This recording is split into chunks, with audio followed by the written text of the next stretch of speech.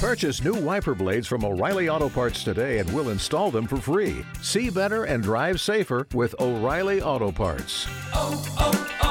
O'Reilly Auto Parts.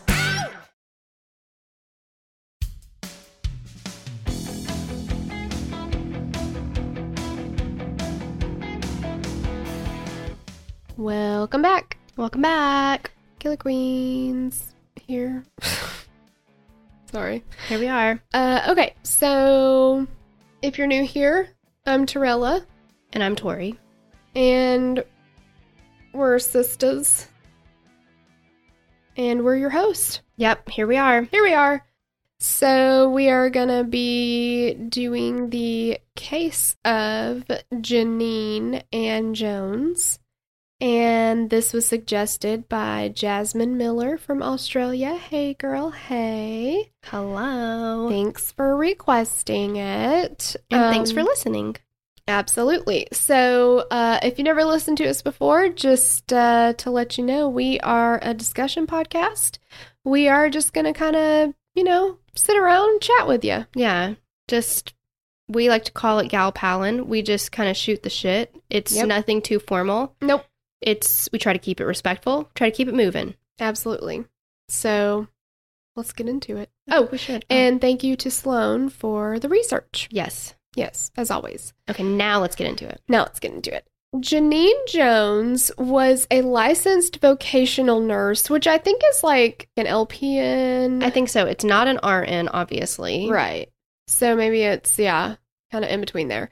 And she started working in the PICU of Bexar County Hospital, which is now the University Hospital of San Antonio, from 1974 to mid-1982.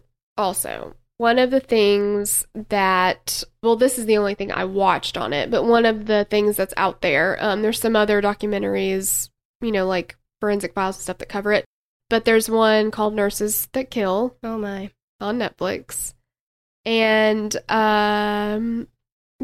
if you want to now not have a laugh because of the subject matter, but just it's a British show, but their Texas accents. The over-the-top Texas accents. It's kind of hilarious. It's the best. Yeah. In the worst way possible. Yeah. It's pretty funny.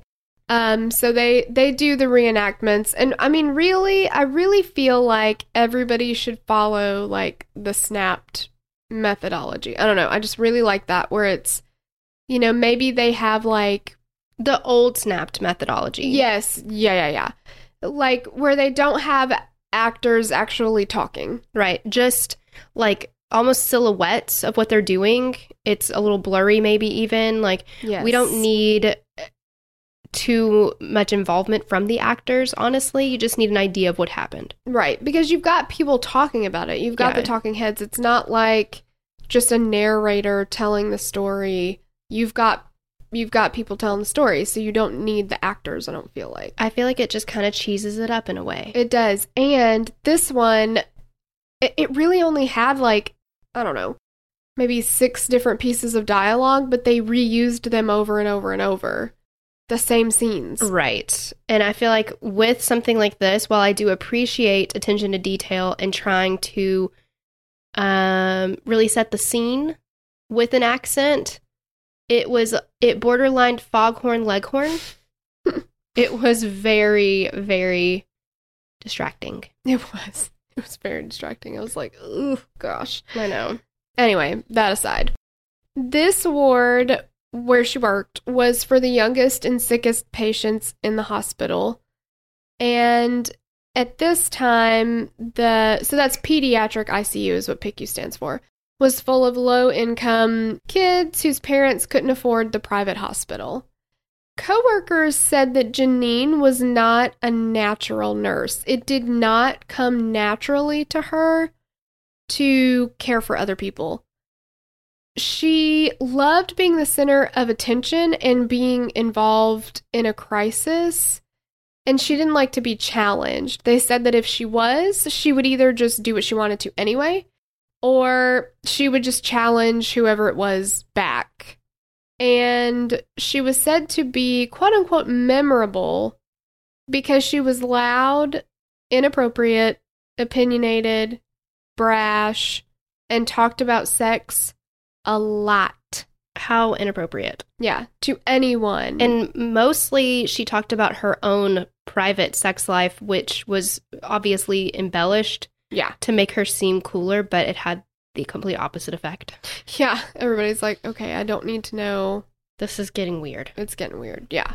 It was noted that she had some psychopathic tendencies, such as no empathy or sympathy, which, again, don't you need that for... I was going to say, it's not going to help you in a nurse's profession. Yeah, like, so then you can gather that bedside manner is not going to be there.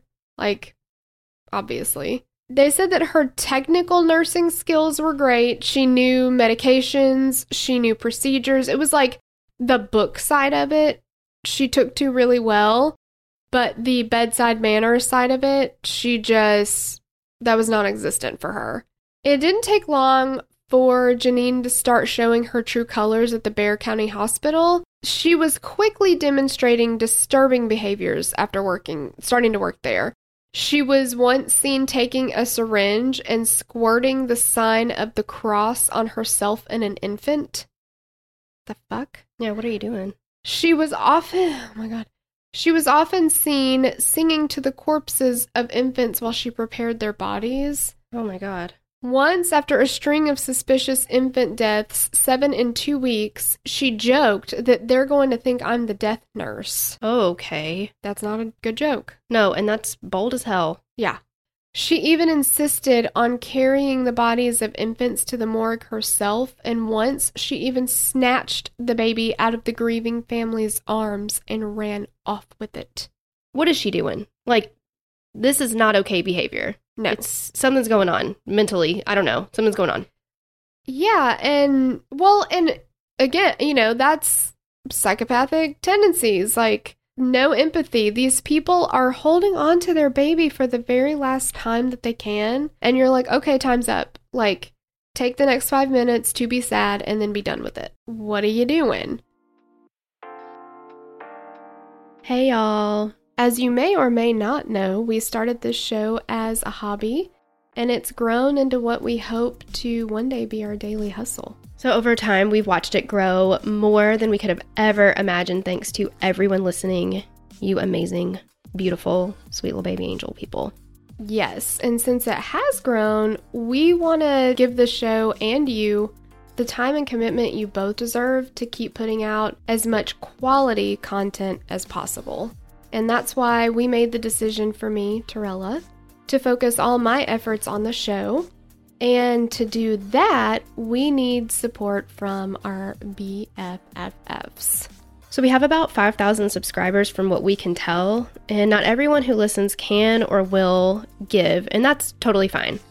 But if everyone who is subscribed gave even $10 just one time, that would allow us to completely focus on the show full-time for 10 months out of the year, which we could then finally put out videos, which we've been talking about for literally before anyone has ever even been born. Yeah. And more content in new and interesting ways. Yeah. So if you love the show and you want to give, you can support us in 2 ways. You can join our Patreon community. And for everyone listening who is in the Patreon, thank you so much. If you are not part of the Patreon, you get access to all of our extra episodes. You get early access to regular episodes. When we start doing ads, you'll get ad-free content. You get other perks, all kinds of stuff in the Patreon. Or you can go to our website at killerqueenspodcast.com and just click on the donate button to give a one-time donation. So Patreon is a recurring monthly membership. The donation on our website would just be a one-time donation. Either way, we feel so #blessed, and we are so lucky to have such an amazing community of people who get who we are and want to gab about these cases with us every week. We love you, and we are so excited for what's in store for 2020. Thank you so much for listening. Lilas. Bye. Christopher Hogeda was 15 months old when he came to Bexar County Hospital, and it says some of the names I think they changed in the reporting, just because they were so young. Christopher had been in and out of the hospital his whole life, and his condition was unstable. He had been a blue baby at birth and was diagnosed with an enlarged heart, large bronchial tubes, and a hole in his heart. Despite all of this, his parents said that Christopher was a survivor. Christopher had been transferred to Bexar County several months prior, hoping for improvement.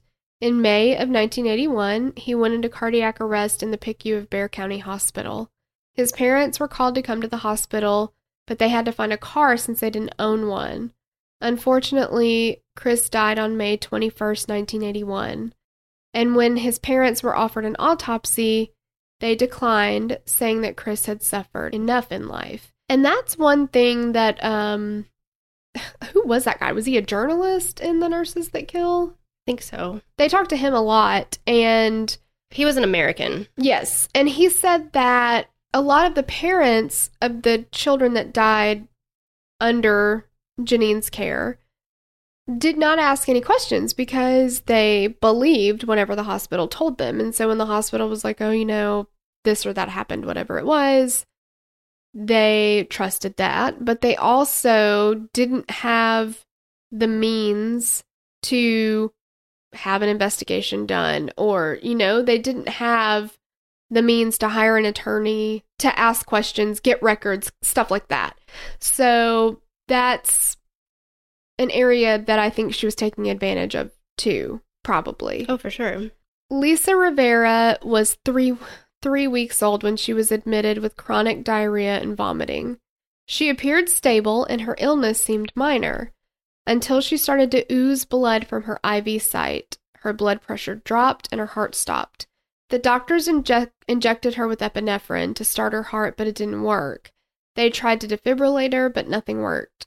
She was the 8th child to die in 3 months. There had been an incline in deaths since Chris Hogeda. Roberto Sanchez was 3 months old when he was admitted for diarrhea, dehydration, and chemical imbalance. 3 days after his admission, Dr. Lawrence Hughes was called to his bedside 2 times.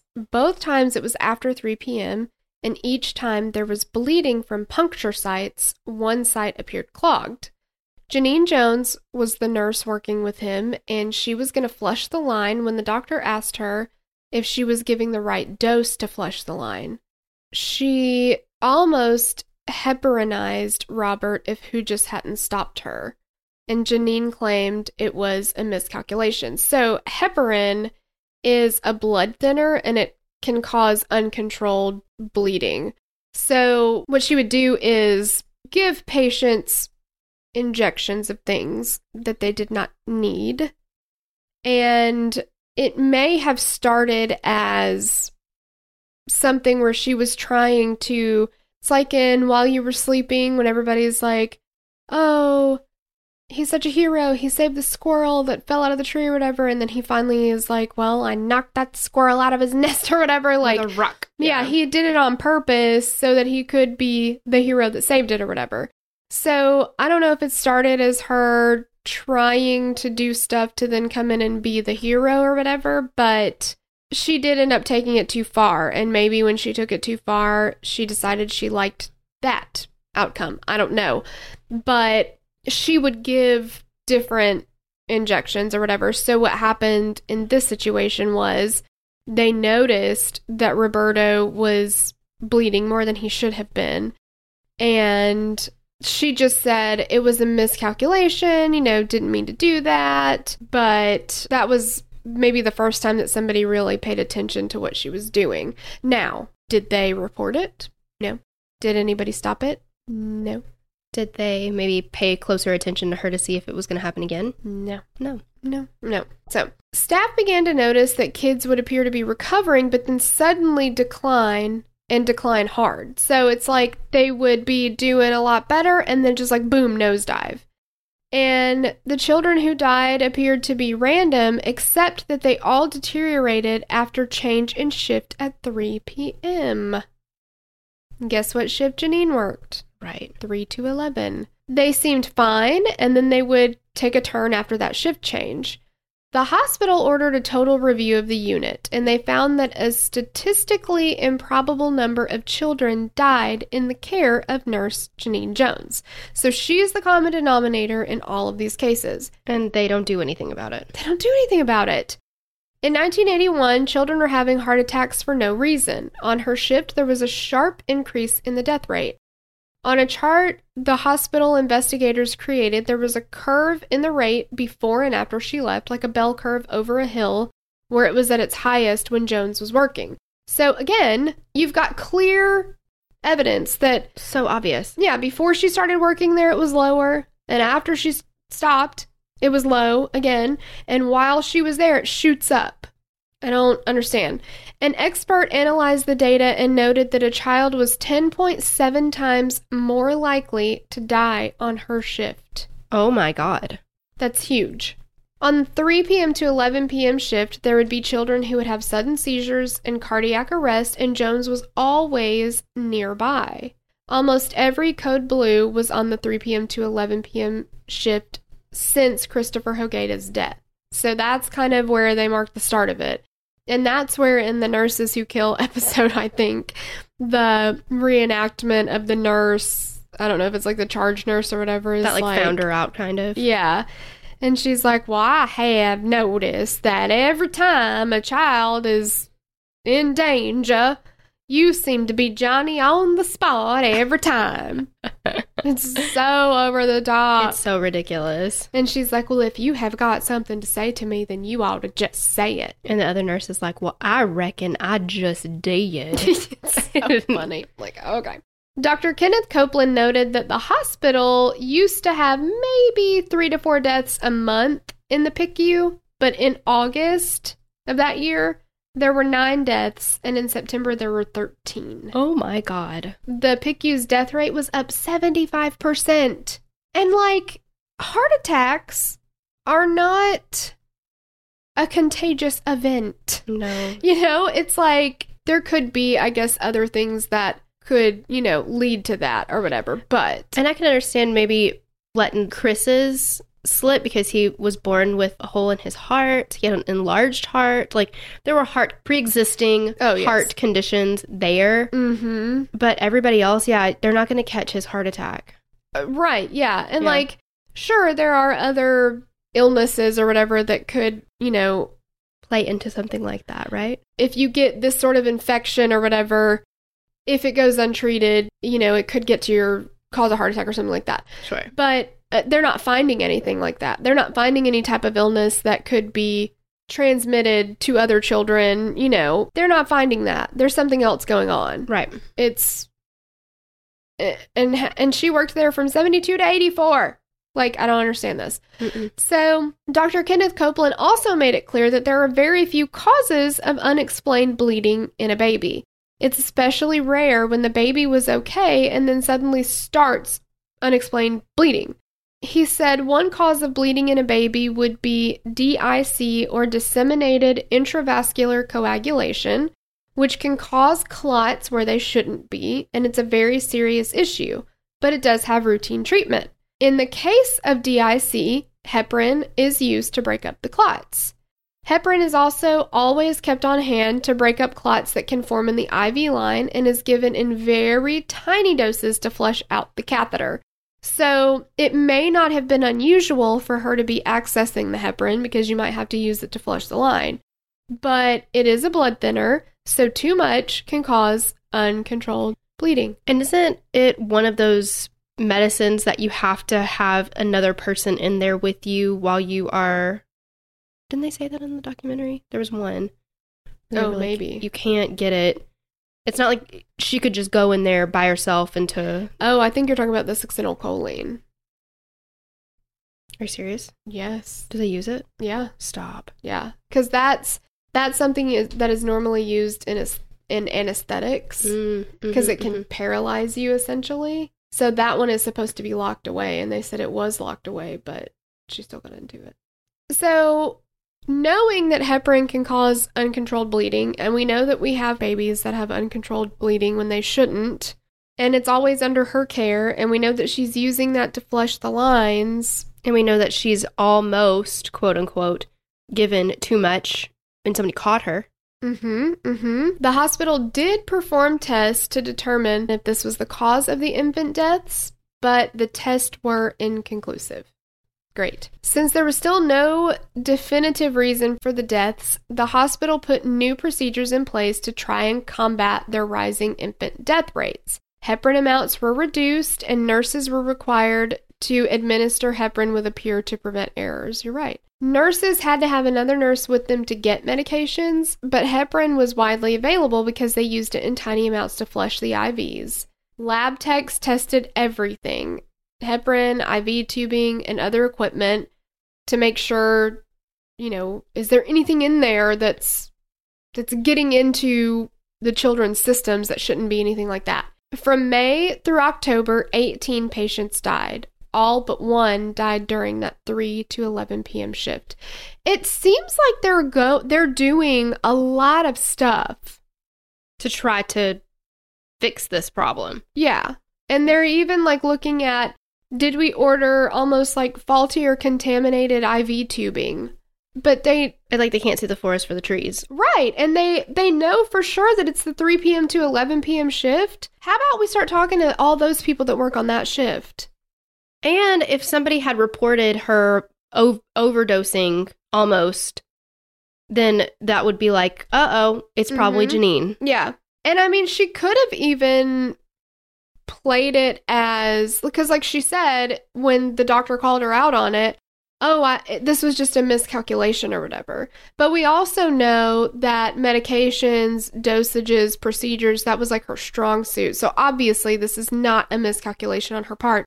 But not 64 of them, you know what I mean? Right, yeah. So she could have played it that way, I guess, if she wanted to, but they're not even specifically asking any questions of the people on that shift. Right. And furthermore, they know that she was the nurse for every single one of these children.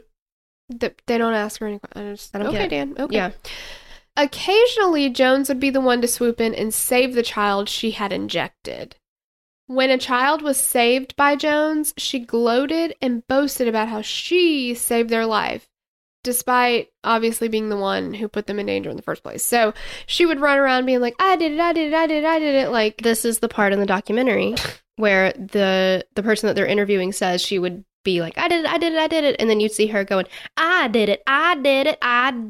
Yeah, and the woman's like, what did you do? She's like, I just saved all them babies' lives. Run out there and ask his mama or whatever. And then the lady's like, you mean you and everyone else? It's so almost Forrest Gump, can't sit here. Yeah. Mixed with Foghorn Leghorn. Goodness gracious. Yeah. It was pretty bad. We're going to keep doing it. We are. It's hard not to, and if you watch it, you'll see why.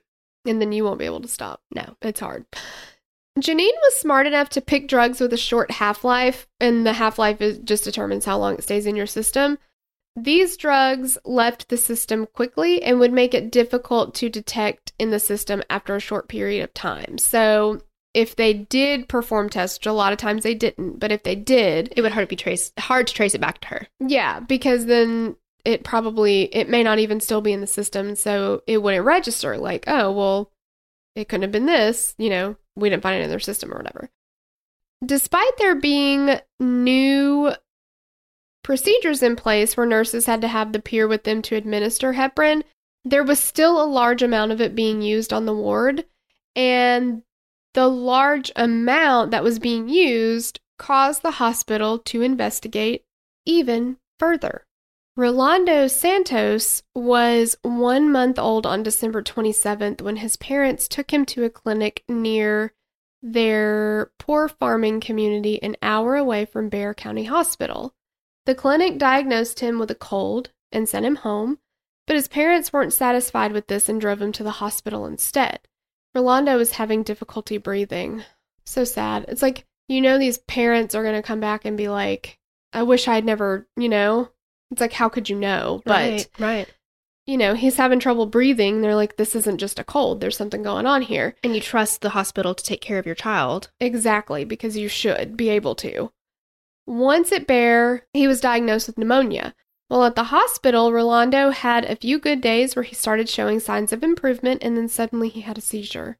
He was stabilized and got a brain scan on December the 29th, and the scan showed no abnormalities that would explain him having a seizure. On January 6th, Rolando suddenly took a turn and was bleeding uncontrollably. He was quickly tested for DIC, but it came up negative. Other causes were considered, and at the top of the list was heparin. The doctor removed the arterial line to reduce the chances of a heparin accident. On January 9th, Rolando deteriorated again under Jones's care.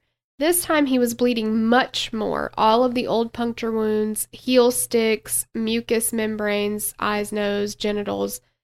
Any time he was touched, he would bleed uncontrollably. His blood pressure was falling, and the only option was to give him protamine, which is the antagonist of heparin, so it stops the effects of the heparin.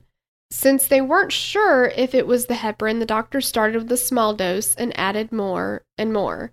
The doctor started with 100 milligrams, and at first nothing happened. And the doctor said in the documentary that after open heart surgery, a baby would need less than a bottle of protamine, which is his point of reference for how much should be used. And he said that he used a whole bottle on Rolando without change, and then started to slowly push in a second bottle until the bleeding finally stopped. So That's a shit ton of heparin. yes, exactly. The doctor ordered that Rolando be transferred due to his suspicions for foul play. He wasn't going to leave Rolando in the PICU for this to happen again. A hematology report showed that Rolando had 100 times more heparin than should be given to a baby for open heart surgery. And he didn't even have open heart surgery. He had pneumonia. Yeah. So why are they... Again, he shouldn't have any heparin in his system at all. Like, unless they're just flushing the line, but that's just to flush the line. That's not supposed to go in him. So the hospital was worried that they were going to be sued. So they asked all of the vocational nurses, like Genene Jones, to resign. And then they staffed the wards with RNs and did no further investigation. So in 1982, Genene was allowed to resign with no disciplinary actions taken and nothing to keep her from going to nurse elsewhere. So that's so irresponsible to just say, look, we know, we're 99% sure that there's a staff member that's doing this. And even if it is somebody who's doing it by accident because they don't know what the fuck they're doing, that's dangerous too. Yeah, because you're sending them out to do it somewhere else. Exactly. So either it's somebody who knows that they're doing this and they're doing it on purpose, or it's somebody who's so fucking bad at this that they're killing almost everybody that they come in contact with. Here's the thing though. Just resign. Go work somewhere else. We won't stop you from doing that. We will take the necessary precautions here at our hospital to make sure it doesn't happen here at our hospital, but like everybody else, that's not our problem. Yeah. They need to figure that out. It becomes somebody else's problem now. Exactly. And again, this is the part of the documentary where Genene is having a conversation with, I guess, the charge nurse. And she's like, well, I guess I'm out of here. What are you going to say about me once I leave? And the charge nurse is like, well, I guess I'm just going to say goodbye. Man. Yes, it's just... They need to get some Academy Awards or whatever. Yes. They do use the word fixin', which is something that the Southerners do say. They're fixing to do something. Yeah, that was accurate. She was like, I was fixing to leave here anyway. Mm-hmm. Kudos to you guys. Yeah, it doesn't make up for what has already happened and what is continuing to happen. happen. No amount of fixin' twos is going to fix that. No. But it helps. It does. When this happened, when they had all the vocational nurses leave, RNs took over. There was a striking difference in the death rate at the hospital. The day she left, the death rate dropped back to normal. Genene Jones moved to Kerrville, Texas, and she took a job at a pediatric clinic that was started by Dr. Kathy Holland. Kerrville was known for its summer camps, but otherwise there weren't a lot of kids, so there wasn't like a pediatric ICU or really a pediatric clinic. This was only the second pediatric clinic to open in that area. And also, if you remember, Kerrville is where Darlie Routier's trial was. Tiny, tiny, tiny. Very small town. So let's go back to early life. Genene Ann Jones was born on July the 13th, 1950. She was put up for adoption by her birth mother and was adopted by a nightclub owner and his wife. Genene says she was the black sheep of the family and that she never really felt accepted. Her early life was not easy. When she was young, her father died of cancer after refusing treatment. Then her 16-year-old brother, who she considered to be her best friend, was accidentally killed while he was making a pipe bomb in the family garage. Why would he be making a pipe bomb in the family garage? Right? I mean, nobody should die, but so dangerous. so dangerous. And the woman, was she like she was a criminologist or something. When she was talking about it, I didn't know. I mean, I didn't hear the whole sentence, so I was just like, but hearing the first half of the sentence, I was like, oh. But she was like, her brother managed to kill himself. And I was like, that's kind of not a cool way to say that. But then she said, when he was making a pipe bomb and it blew up. But still managed to kill himself. It's almost like, it's almost like, well, you managed to get yourself dressed this morning, even though you're really stupid. I don't know. It just sounded weird. I was like, that's a weird way to say that. But it was an accident. He didn't mean to. It just... But, I mean, that is it's a side effect of making a pipe bomb, you know what I mean? What do you need to make a pipe bomb for? I think that's illegal. Yeah, what's the point of that, other than to blow something up? Unless you are just ill-equipped to make baby gender reveals, and you accidentally make a pipe bomb. Yep, that does happen. That was on, if you haven't listened to the mixtape, that was one of them that we covered. That actually happened. Like, a family was trying to make this, like, gender reveal thing with, like, gunpowder and stuff. Yes. To shoot out the color, I guess. And they literally accidentally made a pipe bomb and killed the grandmother. Yeah. Insane. So, like, instantly died. Yeah, just crazy. With all of this trauma, Genene's mother coped by drinking to excess. So she became an alcoholic. And that just made things harder on Genene. Sure. Like, you know, her father passed away. Her brother, who was her best friend, passed away. Now she doesn't really have anybody to take care of her because her mother, I would guess, I mean, if she's a functioning alcoholic, but that comes in waves. It doesn't always, she can't stay on top of that all the time. Yeah. Yeah. So, you know, that's definitely tough to go through all of those things. When Genene was old enough to work, she started out as a beautician. Do people still call it beautician? So a lot of people do. Really? Yes. A beautician. What else do they call it? Hairdresser? Hairdresser. That's a big one here. I prefer cosmetologist or hairstylist, but yeah, you get it all the time. Interesting. So I'm guessing that's what they're referring to, though, is she did hair. I would think so, yeah. In 1968, when she was 19 years old, Genene married her high school sweetheart, and they quickly had a baby. Her husband enlisted in the Navy as a way to provide for his growing family. But while her husband was gone, Genene had a number of affairs, and she was not shy about bragging about them to people. Oh, my. But when he returned home, her husband actually did not like the fact that she was having affairs. That's surprising. I'm not sure why. Yeah. I don't know what the problem is. Yeah. But he was not too happy about that. And so they filed for divorce in 1974. But in 1977, they reconciled, and Genene ended up getting pregnant and subsequently giving birth to their second child. Oh, wow. Who saw that coming? Yeah. Genene, though, could not be bothered to take care of these children. Well, of course not. That kind of dampens her plans, correct, Amundo? I mean, how is she supposed to have, like, super hot, wild sex all over the place? True. And tell everybody about it? True. Kids kind of make that a little bit difficult. They're not going to help it, that's for sure. No. She abandoned her kids and left them with her adoptive mother to raise. She was just like, see ya. Her adoptive mother, who she knows is an alcoholic. I don't know if at that point she had gotten sober or anything, but still. Well, I mean, statistically speaking, she's probably at the latter part of her life, right? By herself, does not need to. And where's the husband or the father of these children? Is he still in the Navy, I wonder? I don't know, maybe.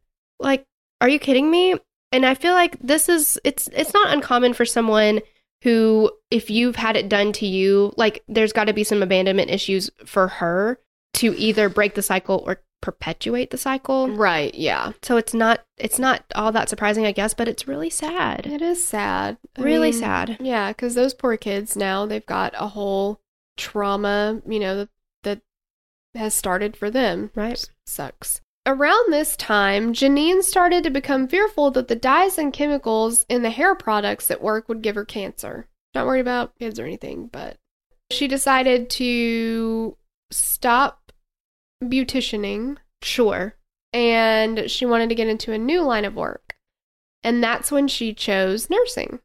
You would think, though, I mean, psychopaths are very good at blending in and appearing to be like mimicking empathy and compassion. But one might think that when choosing a career, you would think, what am I good at? Well, I'm not good at caring about anybody. I'm also not good about making somebody feel like comforted or at ease. I'll go into nursing. Exactly. And yeah, like you said, the whole psychopath thing, I mean, maybe she looked around and said, what career could I get into that would give the impression that I have a soul? Right. Or, yeah, somebody that, I think for her, it seems like she just wanted to be like clapped on the back and be like, you did a great job. You're so selfless. You're such a hero. Yeah. I And help people. Nursing. I'm a party planner. She could have been a nurse or a party planner. Yeah. Those are the two most compassionate jobs you can have. Exactly. Selfless. Exactly. Genene was described by many as rough and ready. Oh. Oh my goodness. Our aunt used to wake us up with that song every time we would stay Sing over it. there. Okay. He's rough and ready. Here comes rough and ready. I won't sing the whole thing, but it was very fun. It was very fun. And that's how she would wake us up. Yes, and we adored it. And then her daughter was like, Mom! And just so Get angry. out of here. Yes, it did And not we have were the same like, effect. Oh my God, it's so cute. Yeah, you're so funny. Yeah, but I we love only got waking it up. like once a year probably, and Alexis probably got it every day. Yeah, it would wear thin probably, but I enjoyed it. We thought it was precious. Yeah. Yes. They said she cursed like a sailor. Well, Okay. who doesn't? Yeah. Actually, I didn't read the study, but my husband said that somebody at his work read a study Yeah, I'm questioning the validity of the study. that women who basically curse like a sailor are more intelligent. Oh, And he was like, see? fucking A. Yeah, exactly. It makes you sound really smart, too. Oh, sure. Yeah. We've gotten those comments already. Yep. But we're not even old enough to be out of high school, so True. maybe one day. She loved to talk about sex, quote unquote, despite being unattractive herself. That's what people said. Like in articles and stuff, that's what people said. That's tough. Yeah, Sloan said she found that comment on numerous sources. Everybody's calling her ugly. UGLY. Yeah, Just kidding. I can say that because she has an ugly heart. she does. So, Yeah, I said that. I told my husband that because I just thought that was interesting that people are like, so weird. She talks about sex a lot, but she's ugly. Like, well, she's got to have beer flavored nipples. Bingo. bingo. But I mean, I feel like everybody has sex at some point, pretty much. Well, everybody's got a type. What I find attractive, you might not. You yeah, could be the ripest peach, and somebody's going to be like, I don't even like peaches. exactly. Yeah, like, yeah, being ugly or attractive or whatever are just all subjective. Like, Totally. whatever. Yeah. But I told my husband that was in there or whatever, and he was like, well, okay, so she's a murderer, so let's just talk bad about her. And I was like, well, she did maybe murder 60 children. And he was like, fuck her. Really changes your tune there. Yeah. Chelsea McClellan was 15 months old, and her parents... It's just astonishing the actual ages of these children. You know what I mean? Like, yes. there should never be an age. Older children should not. I'm not saying that, but like when you say their ages and it's like 15 months old or 3 weeks old. Yes. How could anybody want to hurt a baby? These are precious babies. Yeah, they're just babies. Like, these are all infants. It's so sad. And Chelsea McClellan was the patient that was really the catalyst for an actual investigation where people actually paid attention and like fucking did something about it. So she was 15 months old, and her parents were super excited to have a female doctor like Kathy Holland. And the McClellans were among the first patients at her new practice when she opened it. Chelsea had been born a preemie, and she did have some breathing issues. She was brought into the doctor by her mother as one of the first appointments of the day for just a routine checkup, like literally in and out, making this appointment, and then we've got errands to run or something, you know? Like a physical, right? Yeah, I mean, just check her over. Yeah, make sure everything's still going okay. So Genene goes in to catch Chelsea up on her routine vaccinations. Oh, this is so scary because the boys both have vaccinations scheduled for this week. I'm like, I love our nurse, though. Yeah, it's not going to happen. I love our nurse. She's given them shots many times. But God, this shit is so scary. It's like, scary. yeah, because you walk in and you say, okay, here's my kid. Here's the vaccinations, you know, like. And you literally, I trust you. Yeah, put their lives in their hands. Yeah, like they're got a syringe full of, you're assuming what they're supposed to have. Totally. And like, so fucking scary. But after Chelsea was injected, she stopped breathing and started to seize.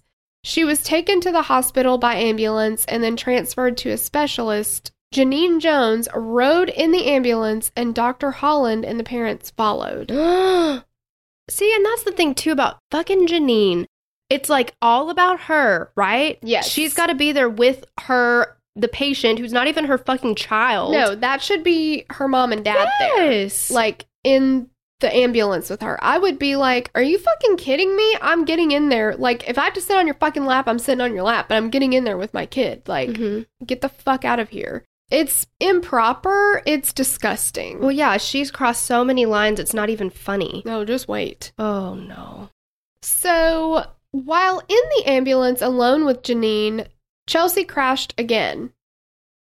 Why did they leave her in the ambulance alone with her? Where was the paramedic? Well, yeah, but I guess, I mean, who knows what kind of sweet-talking Genene was doing? I've got this. I've been caring for this child. You know, like, who knows? Yeah, because if they transfer her to the hospital and then they're transferring her somewhere else, she had to have been in good enough condition to go by ambulance, right? You think. So, yeah, and then they leave her alone with Genene for how long, and then she crashes again? Jesus. The ambulance driver knew something more was wrong than usual and pulled over to alert Dr. Holland, and then she got into the ambulance. Again, also, yeah, why would a doctor not... So was there not a paramedic in the back at all? It doesn't sound like Just somebody driving, and they were like, well, Janine's a nurse, so she can handle it? Well, but I would think that they should have... If it was me, I would be more comfortable with the doctor being in there rather than the nurse. Exactly, yeah. If a paramedic's not going in there... then, yeah, the doctor should be there, I would think. That's weird to me. So, Dr. Holland gets in. Chelsea was in complete cardiac arrest, no heartbeat, and she was not responding to CPR. The ambulance took Chelsea to the nearest hospital in Comfort, Texas. Upon arrival at the hospital in Comfort, Jones barked orders in the hospital and took charge like she was the doctor. Despite the efforts of hospital staff, there was no response from Chelsea after 20 minutes in the hospital. She was pronounced dead on September 17th, 1982, and her death was attributed to SIDS. And the thing is, whatever Jones injected her with, if she had let someone know, they could have done something to counteract it or like, there's a good possibility, I would guess, that there's got to be something that would, fix the problem instantly. Yeah. But it's all about fucking what gets Genene off, which apparently everybody in town knows about. Well, yeah, exactly. You can read it in her erotic memoirs. Yeah, no matter how ugly she is. So weird. People say that. Yeah, I'm still kind of thrown with that one, but... Okay, so SIDS, though... Sudden infant death syndrome, no? Yes. SIDS is a term used to describe sudden and unexpected death of a baby less than 1 year old in which the cause was not obvious before investigation. These deaths often happen during sleep or in the baby's sleep area. That doesn't match up. Not Chelsea's any of it. 15 months old. Yeah. She's awake. She's getting, I don't understand why it literally happened the moment she was injected. So if you do think, I'm sure that some people do have adverse reactions pretty immediately to a vaccination. But I would think that would be, these are common Right. I would injections. think I it'd be very low likelihood that anything like that's going to happen. Totally. Or at the very most, breaking out because you're allergic or something like that. Yeah, but not something so allergic that it's life-threatening like that. Seizing and And it's immediate. Like, it stops her heart immediately. But it's just weird that they didn't link it to that initially. Like, they're just like, oh, well, it must be SIDS. Like... So sad. That doesn't make any sense to me. No, terrifying. After Chelsea died and was buried, her mother went to visit her grave at the cemetery. When she got there, Genene was there. That fucking bitch. Yeah. And she was on her knees wailing loudly. And when Chelsea's mom asked her what she was doing there, Genene looked at her blankly, said nothing, and left. And, initially, she was really thankful for Genene because she thought that Genene was, doing everything that she could to save her child because her child had this, weird, unexplained medical episode or whatever. And so she she kept in touch with Genene, I think, a little bit. And she even, made a public statement and was like, I'm so thankful for Dr. Holland and Genene Jones and all this stuff. But then that day that she went to the cemetery and Genene was there, she's like, why are you here? Why are you crying? This is just weird, you know? Uncontrollably sobbing. Yeah. And then being rude to me, she could have said something to her. But she went there to put flowers on the grave, and she noticed that, they had been, they would go and leave stuff there, flowers or whatever it was, but she noticed that stuff was missing. And so she figured out that Genene was going there and, taking stuff. Stealing from the grave? From the grave. Oh, my God. Yeah. Ugh. In 1 month, 7 children stopped breathing and/or had seizures in Dr. Holland's clinic and required emergency services. That's a lot. 7 in a month. And they don't have a big population of children there anyway. No. And what percentage of that? Yeah, and this is not the hospital either. This is just a doctor's office. This is a pediatric doctor's office. So kids are coming in here for colds, sinus infections, ear infections, routine vaccinations. Sure, yeah. And they're walking in, maybe they have a stomach bug or whatever. What kind of stuff do you take your kid to the doctor for? They shouldn't have a seizure during that. They're not going in for super life-threatening things. They're not already in a coma. They're not going in there because they've fallen down the stairs and hit their head on something. It's right. They're going in there for pretty routine kind of stuff. There should not be anything like this. There should be none. Right. Questions started arising, and investigators reopened Chelsea's case. All right, so that is where we're going to stop for today. Cliffhanger. Darn. I do declare. Exactly. I know. So we'll stop here. We will go into the investigation and everything next time. If you want part 2, right this very second, cannot wait till next week. Totally getcha. Just jump on the Patreon. It'll be there. $3 a month higher gets you early access. It makes me want to say, because we just went and saw Knives Out, and I want to just say, if you want this episode and all of the accoutrements, hop on the Patreon. Yeah. The apparently the guy in that has a pretty... Daniel Craig has they refer to it as a Kentucky Fried Foghorn Leghorn. Pretty thick accent then. Yes. And it's I guess supposed to be comical. It's pretty funny. And so if you want that, you can go ahead and jump on the Patreon. So $3 a month or more gets you early access to multi-part episodes. Well, it gets you early access to any episodes that we post. And then you also get an extra, a bonus episode per month. Mm-hmm. And the $5 level gets you the murder mixtape every week, too. So that's our extra show where we just once a week gab about some true crime headlines. So if you want more content, that's where it is. Yes. Yeah. So join us or don't. Either way, totally fine. Either way. So if you can wait, if you're a person who has the virtue of patience. Yes. Then, catch you next week. Sure. Yeah. Either way, we hope to catch you next week, and we appreciate the shit out of you. Absolutely. Thank you so much. Bye. Bye.